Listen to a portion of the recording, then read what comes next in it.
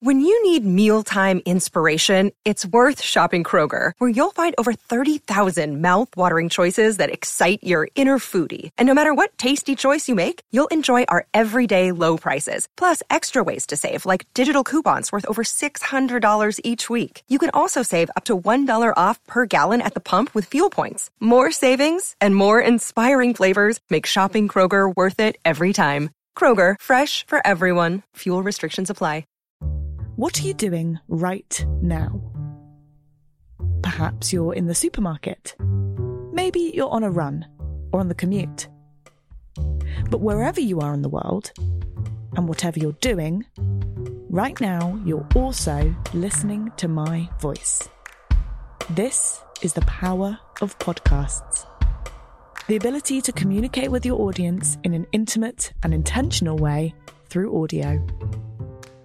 I'm Bea Duncan, Senior Partnerships Producer at Intelligence Squared.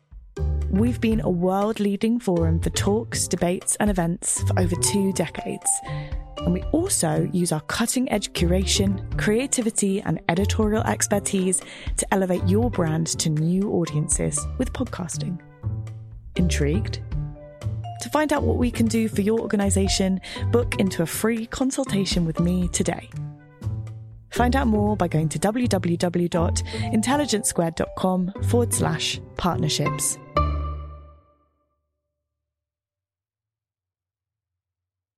Hello, podcast listeners. I'm Connor, and welcome to this week's episode of Intelligence Squared. Today, we're featuring another event from our online subscription service, Intelligence Squared Plus. It features Anne Applebaum, writer for The Atlantic and author of the new book Twilight of Democracy. And in this live online event, she spoke to Jonathan Freedland about her personal and political experience over the last number of decades as the centre ground has evaporated and politics feels more divided and polarised than ever. It's a really fascinating conversation, and we hope you enjoy it.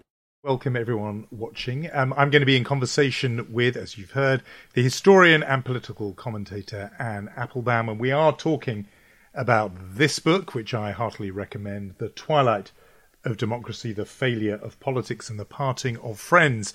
And just a word or two about Anne. I'm sure most of you tuning in will already know much of her work, including her books Gulag, A History, which won the Pulitzer Prize, books on the Iron Curtain, The Crushing of Eastern Europe, and famously Red Famine, which was a book about Stalin's war on Ukraine and won several very major prizes. She's a columnist at The Atlantic, which is where you can read her now, as well as being a senior fellow at the Agora Institute at Johns Hopkins University.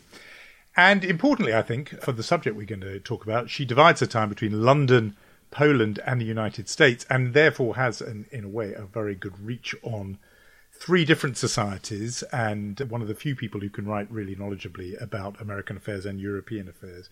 Not many people in that position. I think I'm right, Anne, that we're talking to you in London, despite the sort of satellite-style link-up between us. Yes, thanks, Jonathan. I am in London. I've spent most of the lockdown in Poland, but this is one of my first trips back, so first trips out, rather. So anyway, nice to be here virtually, yeah.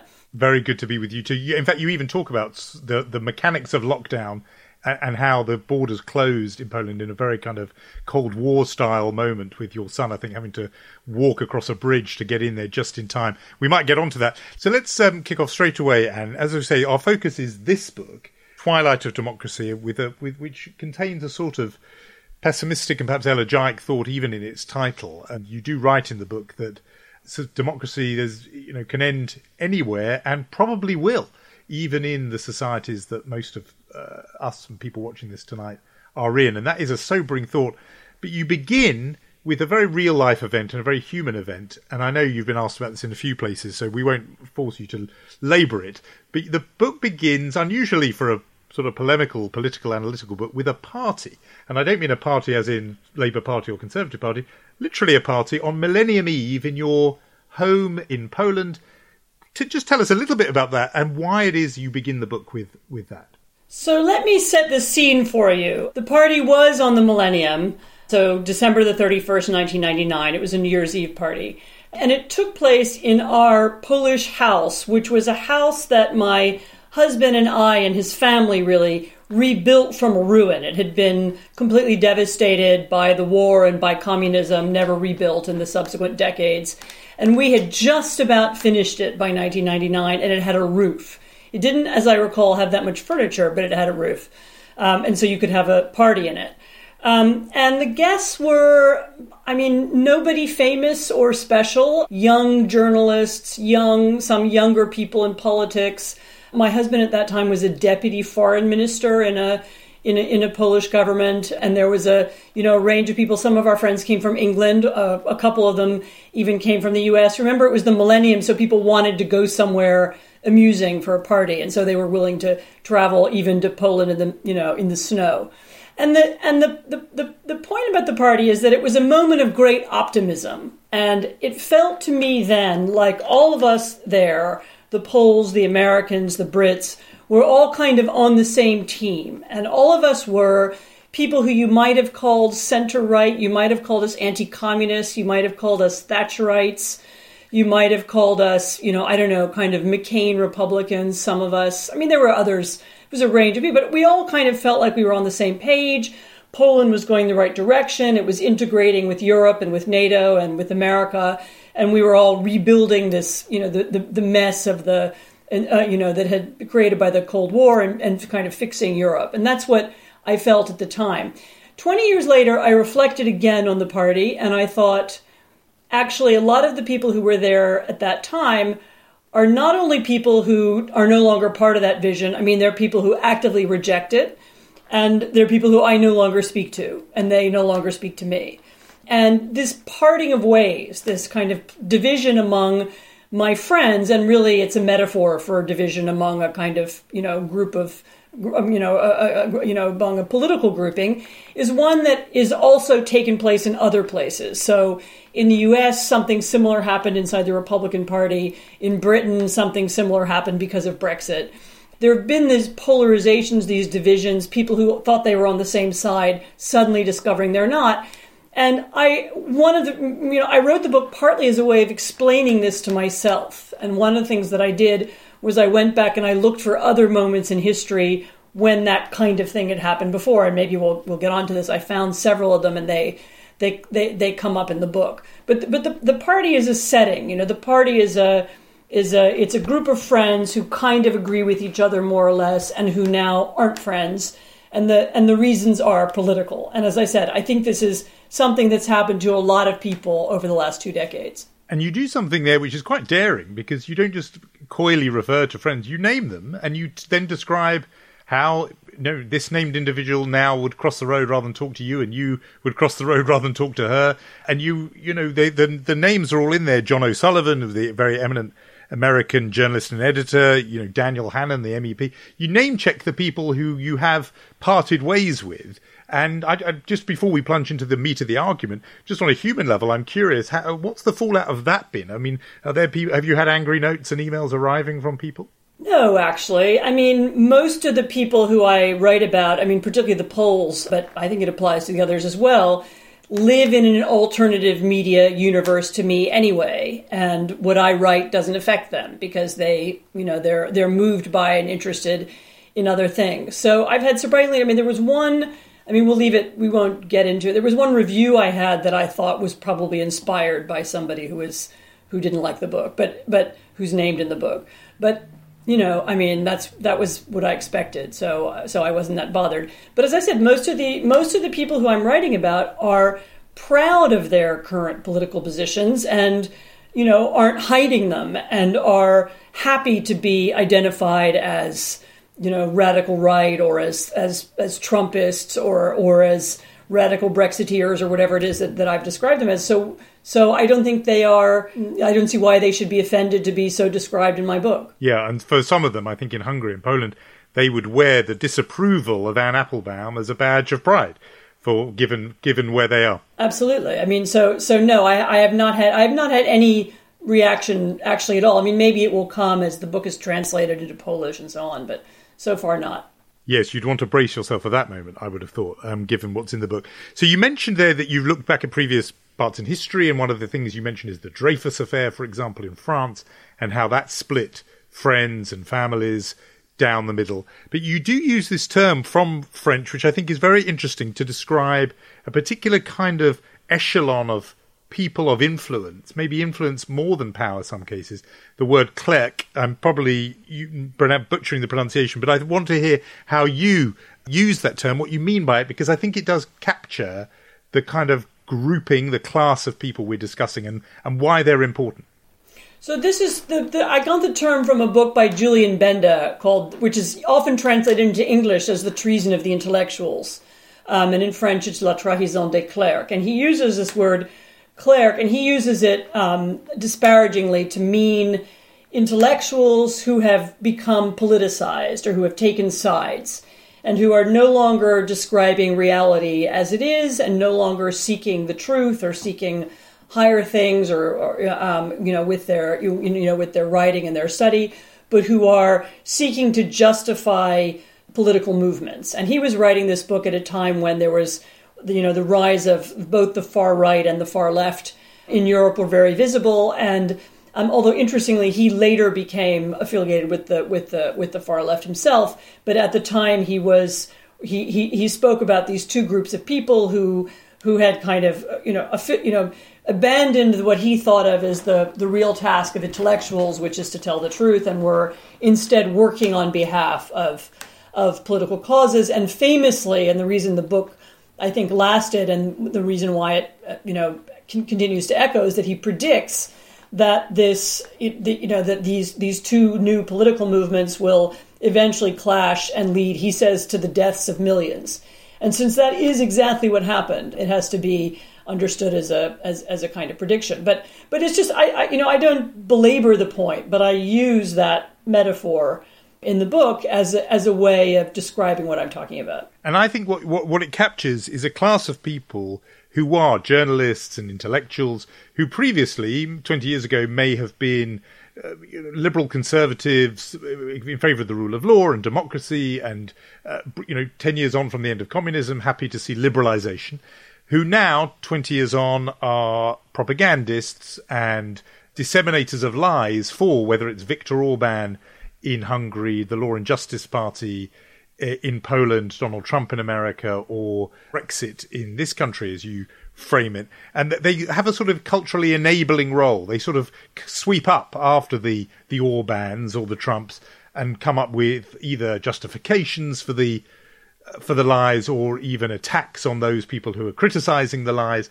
It's a particular kind of facilitating role, isn't it? Well, I mean, I think it's a bit more. I mean, it's not the people who come after; it's the people who create it. If you, these are people who come to power using language and using, very often with very polarizing ideas, seeking to divide society, to create culture wars, to change the nature of the conversation from, repairing the roads and fixing the trains to something else, to our loss as a nation or making our nation great again or whatever it is. And in order to do that, you need people who will create the new mythology and create and tell the stories and then sell them. And so the book is about, political strategists, some cases journalists, some cases writers or speech writers. One of the characters is Hungarian. She runs a museum of the history of communism. I mean, so it's all kinds of roles that people have, and in those roles they use them to pave the way for very different kinds of political parties. So that's it's the class of people. I mean, some people have said, well, why did you write about them, and why didn't you write about the autocrats or the illiberal leaders themselves? And this, the obvious reason is that because these are the people I know. I know them because I'm a journalist, because some of them were my friends or my acquaintances, just as often.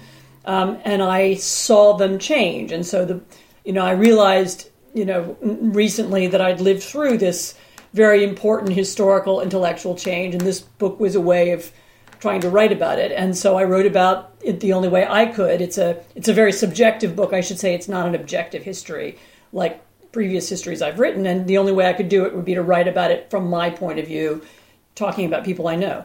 Yeah, I think you don't hide that at all. And it's in the title, The Parting of Friends. It's very clearly sort of anchored in your own experience. I mean, just to be very parochial for a second about the British bit of this, I mean, because the Brexit chapter I think people will find fascinating. You talk there about some of your former colleagues on The Spectator, someone like Simon Heffer, for example. He would be an example, would he not, of preparing the ground for the big shift. So making the arguments about Europe bringing ruin, the European Union bringing ruin and disaster, robbing Britain and particularly England of something essential.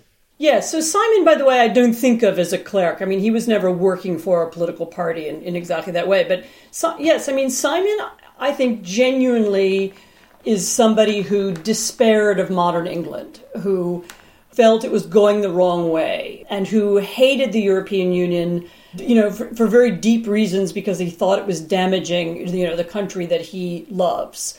And this despair, this feeling that it was all over, it was all finished, which, by the way, I also write a little bit about Roger Scruton, who had a very similar, wrote about it in a different way and was a different kind of figure, but had a very similar sense of despair. Very often this kind of despair does pave the way for radicalism, because if everything is terrible, and if, our civilization is coming to an end, which is what Roger wrote about England, then that means that you become open to very radical kinds of change, and maybe very deep kinds of change. If it can't be fixed, then you might as well destroy it. And the villain for both actually was Brussels and the European Union, that they felt had been laying waste. I wonder if a previous Spectator colleague of yours, namely Boris Johnson, should also belong in that category. And you talk about this in the book because of this period spell he had as the correspondent of the Telegraph in Brussels, spinning these confections about the latest bureaucratic excess, regulatory excess that had come from the European Commission, which you quote him saying as if it was just a great game, that he was lobbing rocks over the fence and listening for the sound of the greenhouse shattering on the other side of the fence, and it was great fun and gave him a great sense of power. Would he count in that same sort of category of people who prepare the ground for a big, even revolutionary shift, even several years later? Yes, although I don't think he had the same kinds of motivations. I think Boris, we've all overanalyzed Boris Johnson, but I think his motivation were much more to do with personal power. So there is no question that he was one of the people who created a huge web of myths about Brussels and what it was doing, and everything from the non-existent bendy bananas problem to, one issue after the next.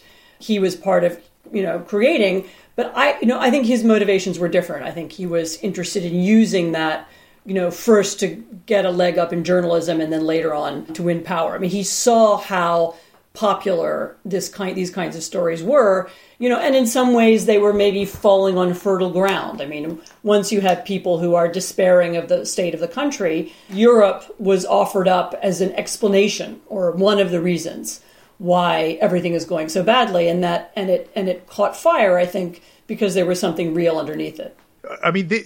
I've sensed just now, even now in how you're speaking, but also in the book, that you have more respect for people who are in that kind of Roger Scruton cultural despair camp, belief sincerely held that the country is going to hell and therefore you have to do even quite extreme things to save it, than the other category of people who you do spend a lot of time on, who are motivated by personal gain. And you give us, for example, one of two brothers in Poland, and while his brother becomes the editor of a esteemed liberal newspaper, he is constantly rejected and thwarted until eventually he finds himself running state television. He's a sort of hack propagandist, and you get the sense from what you're saying there that there's no grander motive there than personal advancement, and that actually that applies to quite a lot of the people in this clerk class who are making and wreaking havoc across Europe and in the United States. Quite a lot of them are doing it as a career move. Yeah, so we're talking about the Kurski brothers, a very famous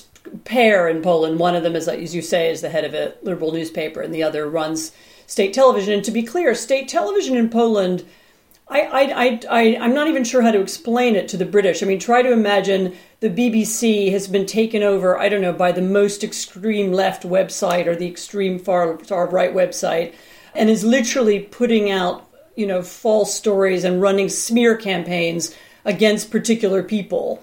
During the most recent presidential campaign in Poland, state television was obsessively doing programs about what it called LGBT ideology, and the president of the country was also using this phrase, and how LGBT ideology is coming to get you and your family and undermine you. It ran anti-Semitic programming as well about Jews from abroad who are maybe coming to take your property away. I mean, this is a kind of extreme, political propaganda of a kind that I think most Europeans don't even realize still exists. And so the question is, what motivates the person who runs it, given that he and his brother come from the same family? They were both Solidarity, anti-communist activists as teenagers. They come from a very patriotic family. They come from exactly the same social milieu. And what motivates him. And again, in none of these stories do I have the full explanation. I mean, I can't look into somebody's heart or head. But in the case of Jacek Kurski, I did spend a lot of time reporting on him, in fact, and talking to a lot of people who know him. And over again, they said, look, he's somebody who was disappointed. He didn't get what he wanted. He thought he should be prime minister. He was convinced that he was a political genius, yet somehow none of his projects worked out. And by the time he was in his early 50s and he was offered this job, he took it and he's been using it to get back and take revenge against all the people who he thinks spurned him all along. I mean, in a way, it's also a story about disappointment. So rather than disappointment with the country, which there is some of that, and you get a little bit of that on the Polish right too, it's more personal disappointment. Following the 30 years of political transition in Poland, I didn't get what I wanted to have, and I'm not as important as I thought I should be. And in his specific case, I think you can make an argument that that's a lot of what this is about. I mean, there's a very deep cynicism and a very, profound disregard for, the standards of truth or journalism that goes into creating propaganda like the kind you now have on public television in Poland. And what's interesting is that kind of cynicism and personally motivated desire for advancement could be free-floating and attach itself onto any ideology. It could serve left or right propagandistically if that was where the bread was buttered. And yet, what runs through the book that makes it more than just a story about personal failures and advancements is this notion that there is a battle between, and it would have divided the people at your party in 1999, what I think we could call a kind of civic nationalism, a national identity that is about the rule of law and democracy and good government on the one hand, versus, and you use this very stark phrase, the emotional cult of ancestry and place.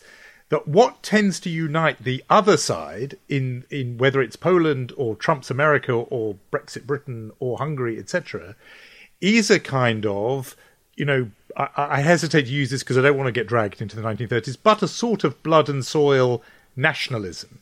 That it's a nationalism of place and often blood in the sense of, who's allowed to belong and who isn't.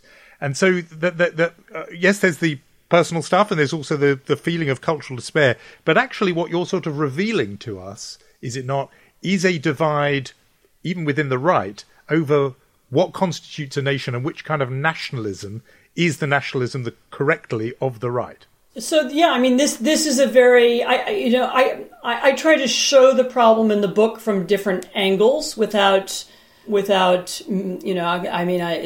one of the issues that underlies the current division. It's one of the things that underlay the Dreyfus case in the 19th century, which I write about. It's one of the things that underlay the split inside the Tory party over Brexit. Which kind of Tory were you? It's one of the things that underlie the split in the Republican Party in the United States. There was a way in which during the Cold War, a lot of the right was, in all of our countries, in all these countries that I'm writing about, the right was a kind of coalition, so there were different people who were part of it for different reasons. Just like there were different people who were anti-communist for different reasons. So some of them were anti-communist because they were, they disliked, they were worried about, Russian encroachment on Europe, and they were worried about nuclear weapons, and some of them were anti-communist because they were in favor of human rights and democracy, and some of them were anti-communist because they were Christians, right? And after the Cold War, those things that held them together split up, and they discovered that they had quite views about a lot of other things. The similar kind of thing, I think, happened to the center-right, too. In a way, Mrs. Thatcher was able to combine those two kinds of center-rightness. Now, I'm wondering if that's the correct noun, but she was on the one hand a kind of English nationalist. I mean, in her way of being, the kind of language she used, and the way she behaved and dressed and so on. At the same time, she saw herself as being part of this big coalition, with America and with others. And she used language about democracy and human rights that I think she believed in. And so, in a way, if you were a Thatcherite, you could be both. You could somehow, under that umbrella, those two groups of people coexisted. And I think once she was gone, they began to go in other directions. I mean, in a way, 9/11 probably held the right together, both in America and Britain, longer than it would have done otherwise. But certainly as 9/11, as people began to perceive the war in Iraq as a failure, those groups began to really quite dramatically separate. And you offer another date, which I think is really significant, partly because it does absolutely coincide with the fall of Thatcher, and that is the end of the Cold War. And you make what I thought was a tremendously striking point, that for the British Conservative Party, there was a way to be kind of internationalist and still very Britain first, all at the same time, which was by being part of, or patriotically British, which was to be part of this big international project in concert with the Americans, our buddies, the Americans, fighting communism. And therefore you could look beyond these shores because Britain had a starring role, and there was a kind of sense of purpose and a role big enough for the country. And you write that after the end of the Cold War, a lot of these Brits are sort of, and a particular kind, are sitting around thinking, well, what do we do now that's big enough for our status in the world? And when they don't have that, they then get in, because the Cold War's over and they're no longer really needed at America's side, suddenly they get into thinking, well, maybe we are no longer as big a player as we were. And that's where the narrative of decline begins to sort of eat away at the Conservative soul. Yes, I think there was also a lot of dissatisfaction with the 1990s. We won the Cold War, and then what? John Major's going to repair some roads. He's going to do a few little treaties. Why is that interesting? The Cones Hotline. Do you remember that? Exactly, the Cones Hotline. And people began to want some bigger cause. And they began to say, what's the next big cultural revolution? And for a lot of people on the right in Britain, the experience of winning the Cold War was really important because if you remember, they had the feeling, people laughed at us and people on the left said we were wrong and we were crazy. Look, we won and we were right by defying the bien-pensant, Guardian reading intellectuals, and we were right. And there was this feeling that what are we going to do next? What's our next big task? And there was a long period of feeling that we haven't quite found our role. What are we supposed to do?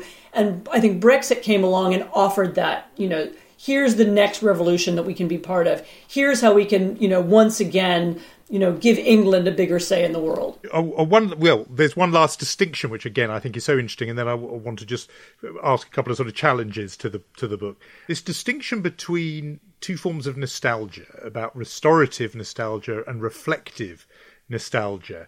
Nostalgia is obviously a huge part of all these movements. So, in the grammar of Make America Great Again, meaning it was once, and in Britain, take back control. We used to have it. There's in both movements, but absolutely in the Vox movement in Spain and in Hungary and Poland, there's this, that nostalgia is obviously a thread that runs through here. What did, just to talk people who are watching through that distinction of two types of nostalgia? So this is something it's not my original idea. It comes from a writer called Svetlana Boym, who wrote a book called The Future of Nostalgia. And she talks about, this idea that you can have a form of nostalgia, which is, liking old churches and, looking through old photo albums and liking to read history. And this is actually kind of nostalgia that I'm familiar with.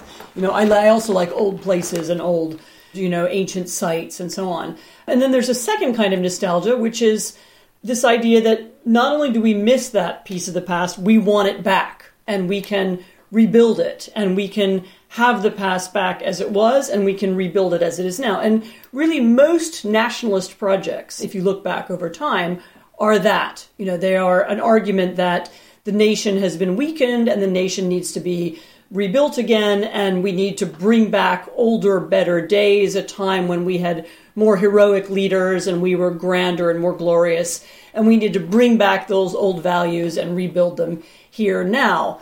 And that often means clearing out, this unnecessary stuff that's accumulated in the meantime, like whether it's immigrants or rights for people who didn't have rights in the past, or whether it's bringing back a certain way of life that has been lost. And these can be very violent and very aggressive, aggressive movements. And the return of this restorative nostalgia, which is so intimately connected to this kind of ethnic nationalism, blood and soil nationalism, is one of the most, remarkable phenomenon of the past decade. I mean, and you can see it across, multiple countries happening right now. I mean, well, maybe we can speak about this. I mean, in the book, I say that there is a degree to which it's a reaction to the speed of change and this, the cacophony that now surrounds us, and the change in the fact that we're all bombarded with images and messaging all the time. People are looking for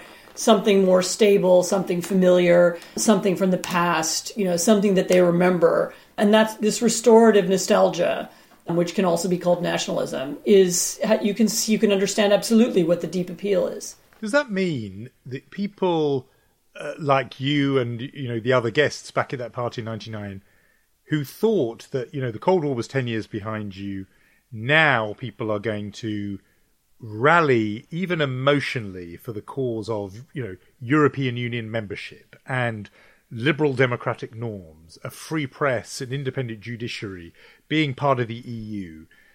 Were you massively wrong there and underestimating the emotions of the people who were going to make up the electorates of these new post-communist countries? Did you just get, was there a huge miscalculation then, thinking that the old nationalism, the sort of soil ethnic nationalism, had passed?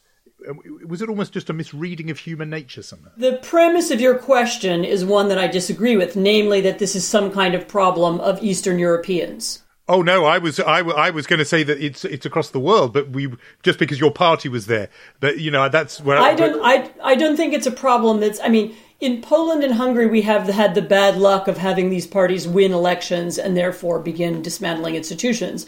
But these kinds of parties, these nativist parties, exist everywhere. Absolutely. No, I was just going with that because that's where your book begins. But no, did we all underestimate the appeal in Britain of a kind of flag of St. George nationalism, in America of America firstism? Was there a kind of global mistake by educated bien-pensant thinkers who thought that the cerebral set of principles would get the pulses racing, and just didn't realise that actually the old stuff that we all thought was in the Left Behind in 1945 still stirred people?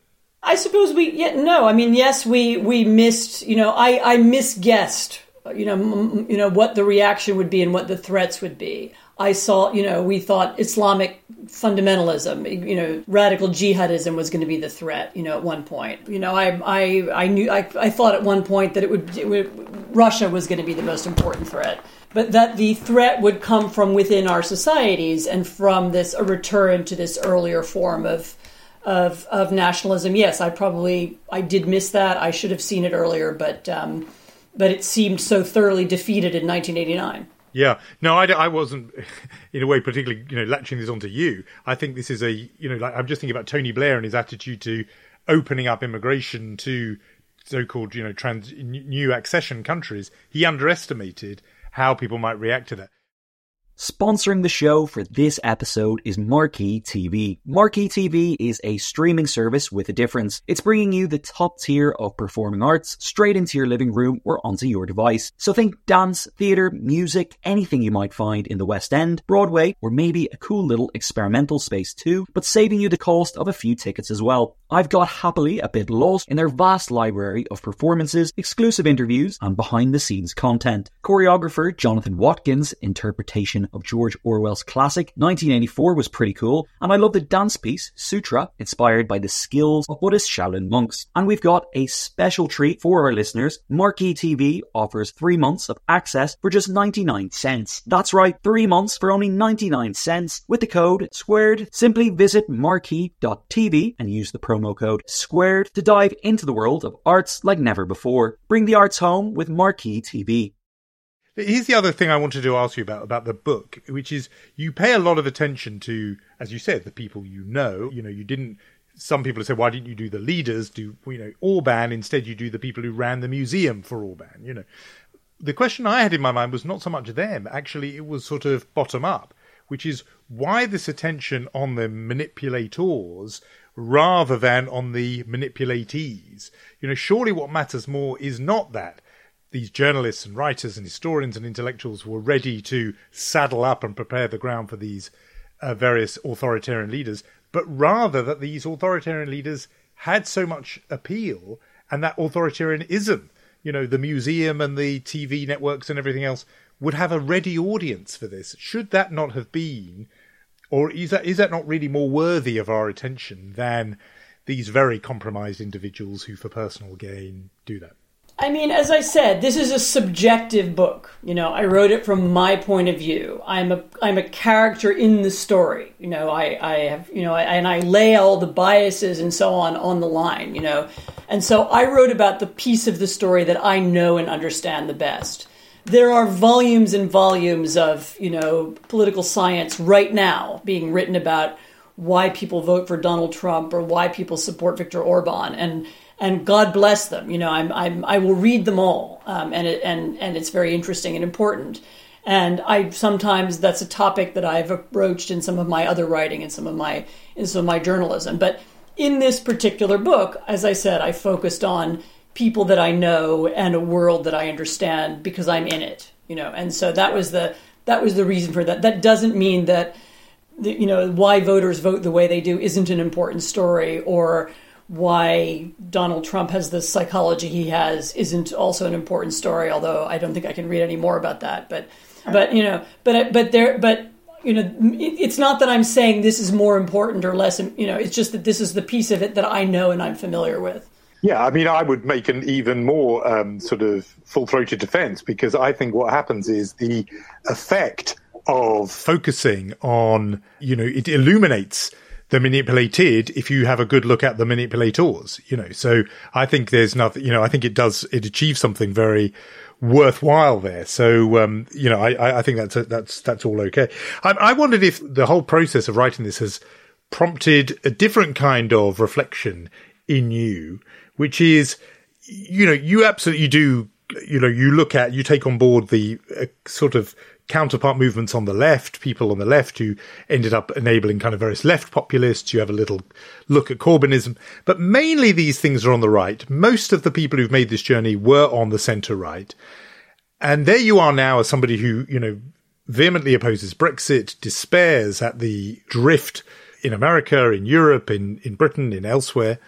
And I wondered whether you think this is just a sort of, a few bad apples who've gone this way on the right, or whether now it makes you think, you know what, you should never have been on the right anyway.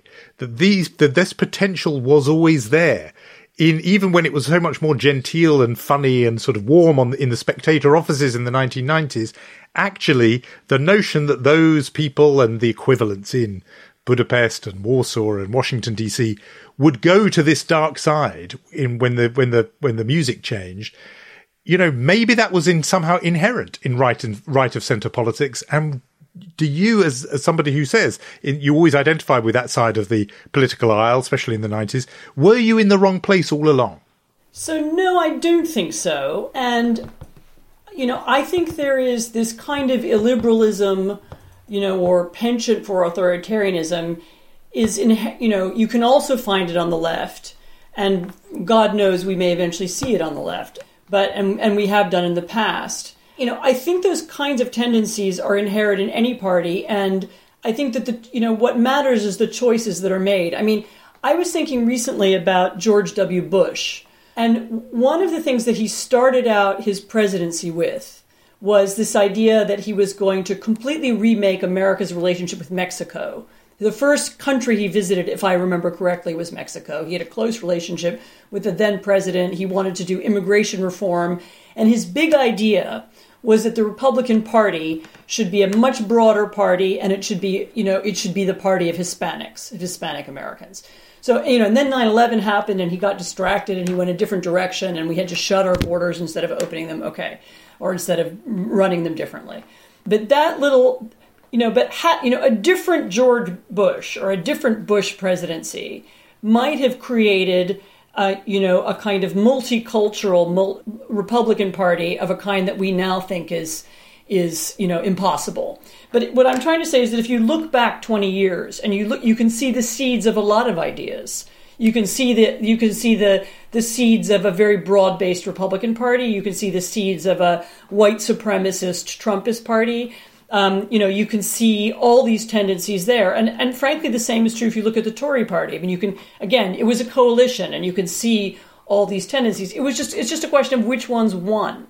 And so, no, I'm not sorry that I was an anti-communist. I'm not sorry that I was on the center right at the end of the 1980s and in the 1990s. Absolutely. I get the idea that these changes were sort of contingent rather than necessary, or these outcomes were nothing is inevitable. No political change is inevitable. Right. But that said, this sort of, if the thing you recoil from in the book is a kind of specific ethnic nationalism, I think it's fair to say that lives on the right more than it does on the left. There are other problems with the left in terms of authoritarianism, but there's no risk.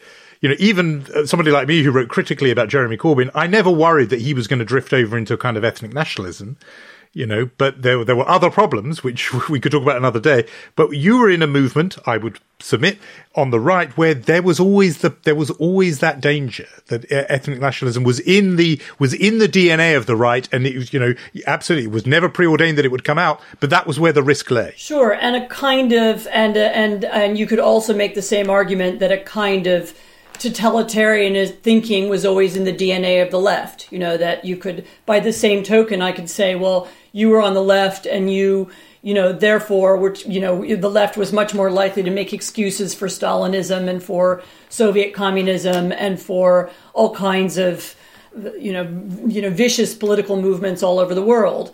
So that was why I wasn't on the left in the past, was precisely for those reasons. And at the time, it seemed to me that the right didn't have that danger. It wasn't sympathetic to communist totalitarianism. So, had the world gone a different way, and had we, if we had a left-wing, government in Britain that was heading in that direction, we would all be talking about, couldn't you see it all along, and wasn't it there in the left all along? The point is that, these movements are coalitions, and, what matters is which one wins. Absolutely right. In that context, then, a questioner who didn't name themselves but has written in says, you write a lot in the book about the naked self-interest of a lot of these clerics. Does this make them easier to bring back to the light than hardcore ideologues and true believers? And the reason why that question is in this context is because as you say, they won, but that doesn't mean the battle's over. And, you described yourself at the start as a McCain Republican, or you said you were in that world of McCain conservatives, etc. Can that side, liberal, pro-European conservatives in this country, come back? And if they can, does it help that, as our questioner says, a lot of the people who have, are on the other side right now were driven there by personal advancement and careerism, and therefore it's going to be easier to, as he puts it or she puts it, bring them back to the light than the hardcore true believers. So this is really a question about the future of the Republican Party, it's a big topic of discussion right now in the U.S., which is what happens if Trump loses, what happens to the people who've been Trumpists, and can they be persuaded to change their views again? And I think a lot of the answer to that question is going to depend on not just, if Trump loses, which of course he might not, he might win, but also how he loses. And if he loses by a little bit and there's a long contested election and it looks like there's still a lot of support for Trumpism in the country, then you will find, I think, the Republican Party next time around being led by, Don Jr., by one of the, Mike Pompeo. You'll find it being led by someone of that ilk in the party. And then we will have, in the U.S., a conflict between that kind of nativist party and a Democratic coalition that will go on well into the future. If he's really soundly defeated, and if the Senate is also lost, then and if it seems to people that this kind of ideology won't win elections, then yes, you could, then you're right, the sort of careerists will begin to recalibrate and might begin to say, well, okay, then at least I think we have a chance at having a different kind of Republican Party or a kind of different, a different center-right ideology come back in the U.S. So really a lot depends on the nature of the election. I mean, in a way, I meant even bigger than just electorally and even bigger than just in one country. To pick up the phrase you just used, I'm thinking in a way about center-right ideology globally. How can it once again compete with the emotional appeal of anti-migrant, xenophobic, ethnic nationalism and make a case once again for sort of Christian Democrat, rule of law, supranational institutions, multilateralism? It feels as if right now the devil has all the good tunes, and I'm not sure how the kind of conservatism you might represent or want to speak for comes back. I don't just mean in kind of this election or that election. How do you once again get people, as it were, sort of, beating the drum and raising the flag for your kind of national, conservatism, which isn't about flags and drums? So that's a long conversation, and in the 19 minutes that we have left, I'm not sure we're gonna cover all the bases. But I have again written about this in some of my journalism, even quite recently. I think there are a lot of roads back. One is to think hard about what it is that people feel is missing, to understand that a lot of things have changed, and to understand that people are traumatized by the speed of change, to understand that there are some elements of tradition, of traditional relationships and traditional ways of talking and speaking that people miss, and reassure people that they're not going to have to lose everything as we kind of speed into the future. I think, making politics much more about offering people safety and safety nets, not just economic, but kind of cultural. I think that's one of the answers. I mean, I think another answer is to appeal to people's patriotic instincts as opposed to their ethnic nationalist instincts. I mean, remembering that, liberalism itself, was born alongside nationalism. You can't actually have democracy unless you have some kind of sense of community, and that there is an upside. There is patriotism that we feel, and that's we want our country to be better. We want to support our fellow Britons or our fellow Americans, and we want to make our country better. And appealing to some of that, and finding ways to use language that appeals to people. I think that's another piece of the answer.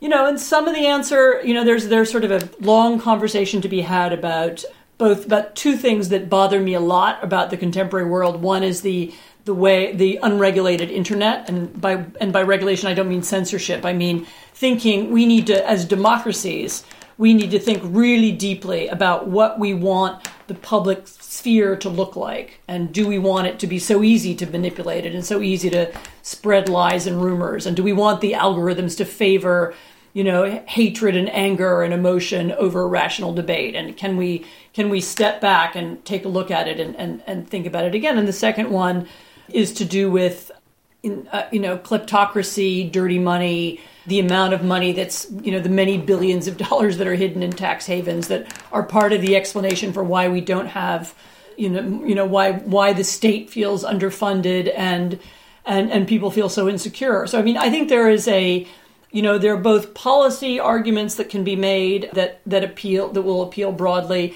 and there's a way of speaking to people that I hope. I mean, I don't know whether I'm center right or conservative or how exactly even to describe myself anymore. But I do think that there are tactics and attitudes that the center hasn't yet used intelligently to win people back. Very, very interesting. On the first of those last 2 points you made, we did have a question that said, do you think we overanalyze the 20th century when wondering why democracy is failing, and underanalyze the role of Facebook and Google in transforming politics? I mean, you did already say a bit about that, but do you want to say anything just to, as a coda on to specifically perhaps those two big tech giants? Sure. So there's actually in the book, there's a long section on exactly this, and on the way in which, not just social media, but the internet more generally has made polarization is a phenomenon that goes back, millennia, but the way it happens so much more quickly now, and the way it can be engineered now on social media and through other aspects of the internet is one of the reasons why this is all happening so fast. And the book does devote quite a bit of time to that. Yeah. Well, Carolyn in Cumbria has written in saying, how do centrists pull the US, UK, Poland back from the far right? The left is weak in all these countries. I think you touched on that about how that might be done, reasserting safety net, reasserting a kind of civic patriotic identity. But Carolyn, the same Carolyn, also then says, women are not best served by these authoritarian leaders. Can Anne see a day when women can come together to defeat these men? She asks with an exclamation mark. Yeah, I think men and women, I think both men and women have the same tendency to admire and like authoritarians. I don't necessarily think that women are more special or more moral or more democratic. It is true that a lot of the anti-authoritarian movements that have been recently successful, I mean, notably in Belarus, have had very charismatic and impressive female leaders, and it may be that there's a role for women, but I do think it will require both sexes to work together and to think, to think about how to reconstruct or how to rebuild or how to reform our societies. I dislike the idea that there's one sex that's superior to the other. Yeah, sure. Your mention of charisma prompts an interesting question in my mind, which is, does one need to fight fire with fire? Is the only way to defeat an Orban or a Trump with a similarly charismatic figure? It goes back to my point before about the devil having all the good tunes. Is that the only way to fight these populist authoritarian leaders somehow in their own coin? So this is a big argument that's going on in politics right now. I mean, in the US, there's even an argument about what's the best way for the Biden campaign or for those who support the Biden campaign to behave. Should they reach out across divides? Should they use calming, unifying language, or should they just hammer Trump? Which is the right tactic? Or should they do what Trump does, which is, start viral memes and create online hysteria and so on? And, I think part of the answer will be it depends on the country and it depends on the situation. But you're right, it may be that in some places and at some times we need some kind of charismatic alternative, somebody who can be charismatically in favor of working together or integration. And that's not an impossible idea. I mean, we've had such leaders in the past. Liberals always hope that somehow the electorates will suddenly see the value in calm, sober moderation, and they'll all run to a sort of Keir Starmer figure as a relief. But it's an open question whether it happens or not. And it's another reason why people... There was just an election in Poland in which the opposition candidate tried to win doing exactly that. Unifying language, we are all together, one nation, and it was good. He did very well, but it was 49% good instead of 51% good, and he lost. So, and that's led a lot of people to wonder maybe he should have been tougher. So, and I think people will be watching the Biden campaign all over the world for exactly this reason. Listen, in our remaining 3 or 4 minutes, let's just ask you about the two countries you do know so well, Britain and America. First of all, with Britain, a question came in. Do you think Boris Johnson actually holds any kind of political philosophy, any kind of aim? From the outside, he appears to be being swept along by other forces, for example, Dominic Cummings, and seems bemused and unmotivated. For example, look at the exchange he had with Ed Miliband yesterday. The Boris Johnson world as a former Spectator writer. What's your answer to the questioner's inquiry? I think Boris Johnson does have some kind of basic, he's actually said it himself famously in the speech that he's given more than once about the mayor in the Jaws movie. I'm just going to do he has a kind of bumptious, I should do what I think, and England should just stand up for itself. He has some instincts that I think are real, but I don't think that counts as a governing political philosophy. And in fact, I think his dependence on Dominic Cummings is partly because he doesn't have a political strategy. He doesn't really have a clear idea about what he wants to do with Brexit. And that's why he's really dependent on other people feeding him with the idea. I don't think he has a goal beyond, as I said, that kind of instinctive. It's ridiculous to say we can't succeed. Of course we concede. Dunkirk. I don't know, World War II. I mean, he has. That's real, I think, but I don't think it amounts to a sophisticated understanding of trade agreements. No, I think that sounds right to me. As a parting thought, you've kept your, wisely held back from making any predictions about America, because obviously we don't know, it could go either way. But just before we leave, what's your sort of read of the election, how you think it's going? I'm not going to commit you to an actual outcome, but who's, making the arguments? Do you sense an electorate that's moving from where it was in 2016? Is coronavirus the big issue, or the economy? Just a final take from you on this big election that people all over the world are watching. So for Trump to win, the Republican Party has to create a totally false image of the world and convince people that it's true. That the coronavirus was a great success, that the economy is still booming, or it was booming. We've had a little hiccup and it's going to be all fine. That the real threat to you is not wildfires or climate change, or the pandemic. The real threat is left-wing anarchists who are coming to burn your house down, literally. And so what we are all watching in fascination is how many people will be taken in by this completely false picture of the world.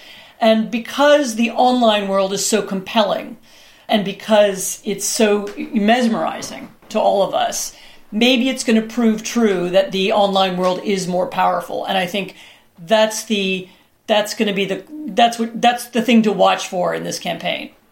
Excellent. Thank you so much. And you've told us if not the answer to the November 3rd question, you've told us what the question is. And that's a great help. The book, again, is Twilight of Democracy, The Failure of Politics and the Parting of Friends, by our guest, Anne Applebaum. It's been an absolute pleasure speaking with you, Anne. Thank you to you. Thank you to Intelligence Squared. What are you doing right now? Perhaps you're in the supermarket. Maybe you're on a run or on the commute. But wherever you are in the world, and whatever you're doing, right now you're also listening to my voice. This is the power of podcasts. The ability to communicate with your audience in an intimate and intentional way through audio. I'm Bea Duncan, Senior Partnerships Producer at Intelligence Squared. We've been a world-leading forum for talks, debates and events for over 2 decades. And we also use our cutting-edge curation, creativity and editorial expertise to elevate your brand to new audiences with podcasting. Intrigued? To find out what we can do for your organisation, book into a free consultation with me today. Find out more by going to www.intelligencesquared.com/partnerships.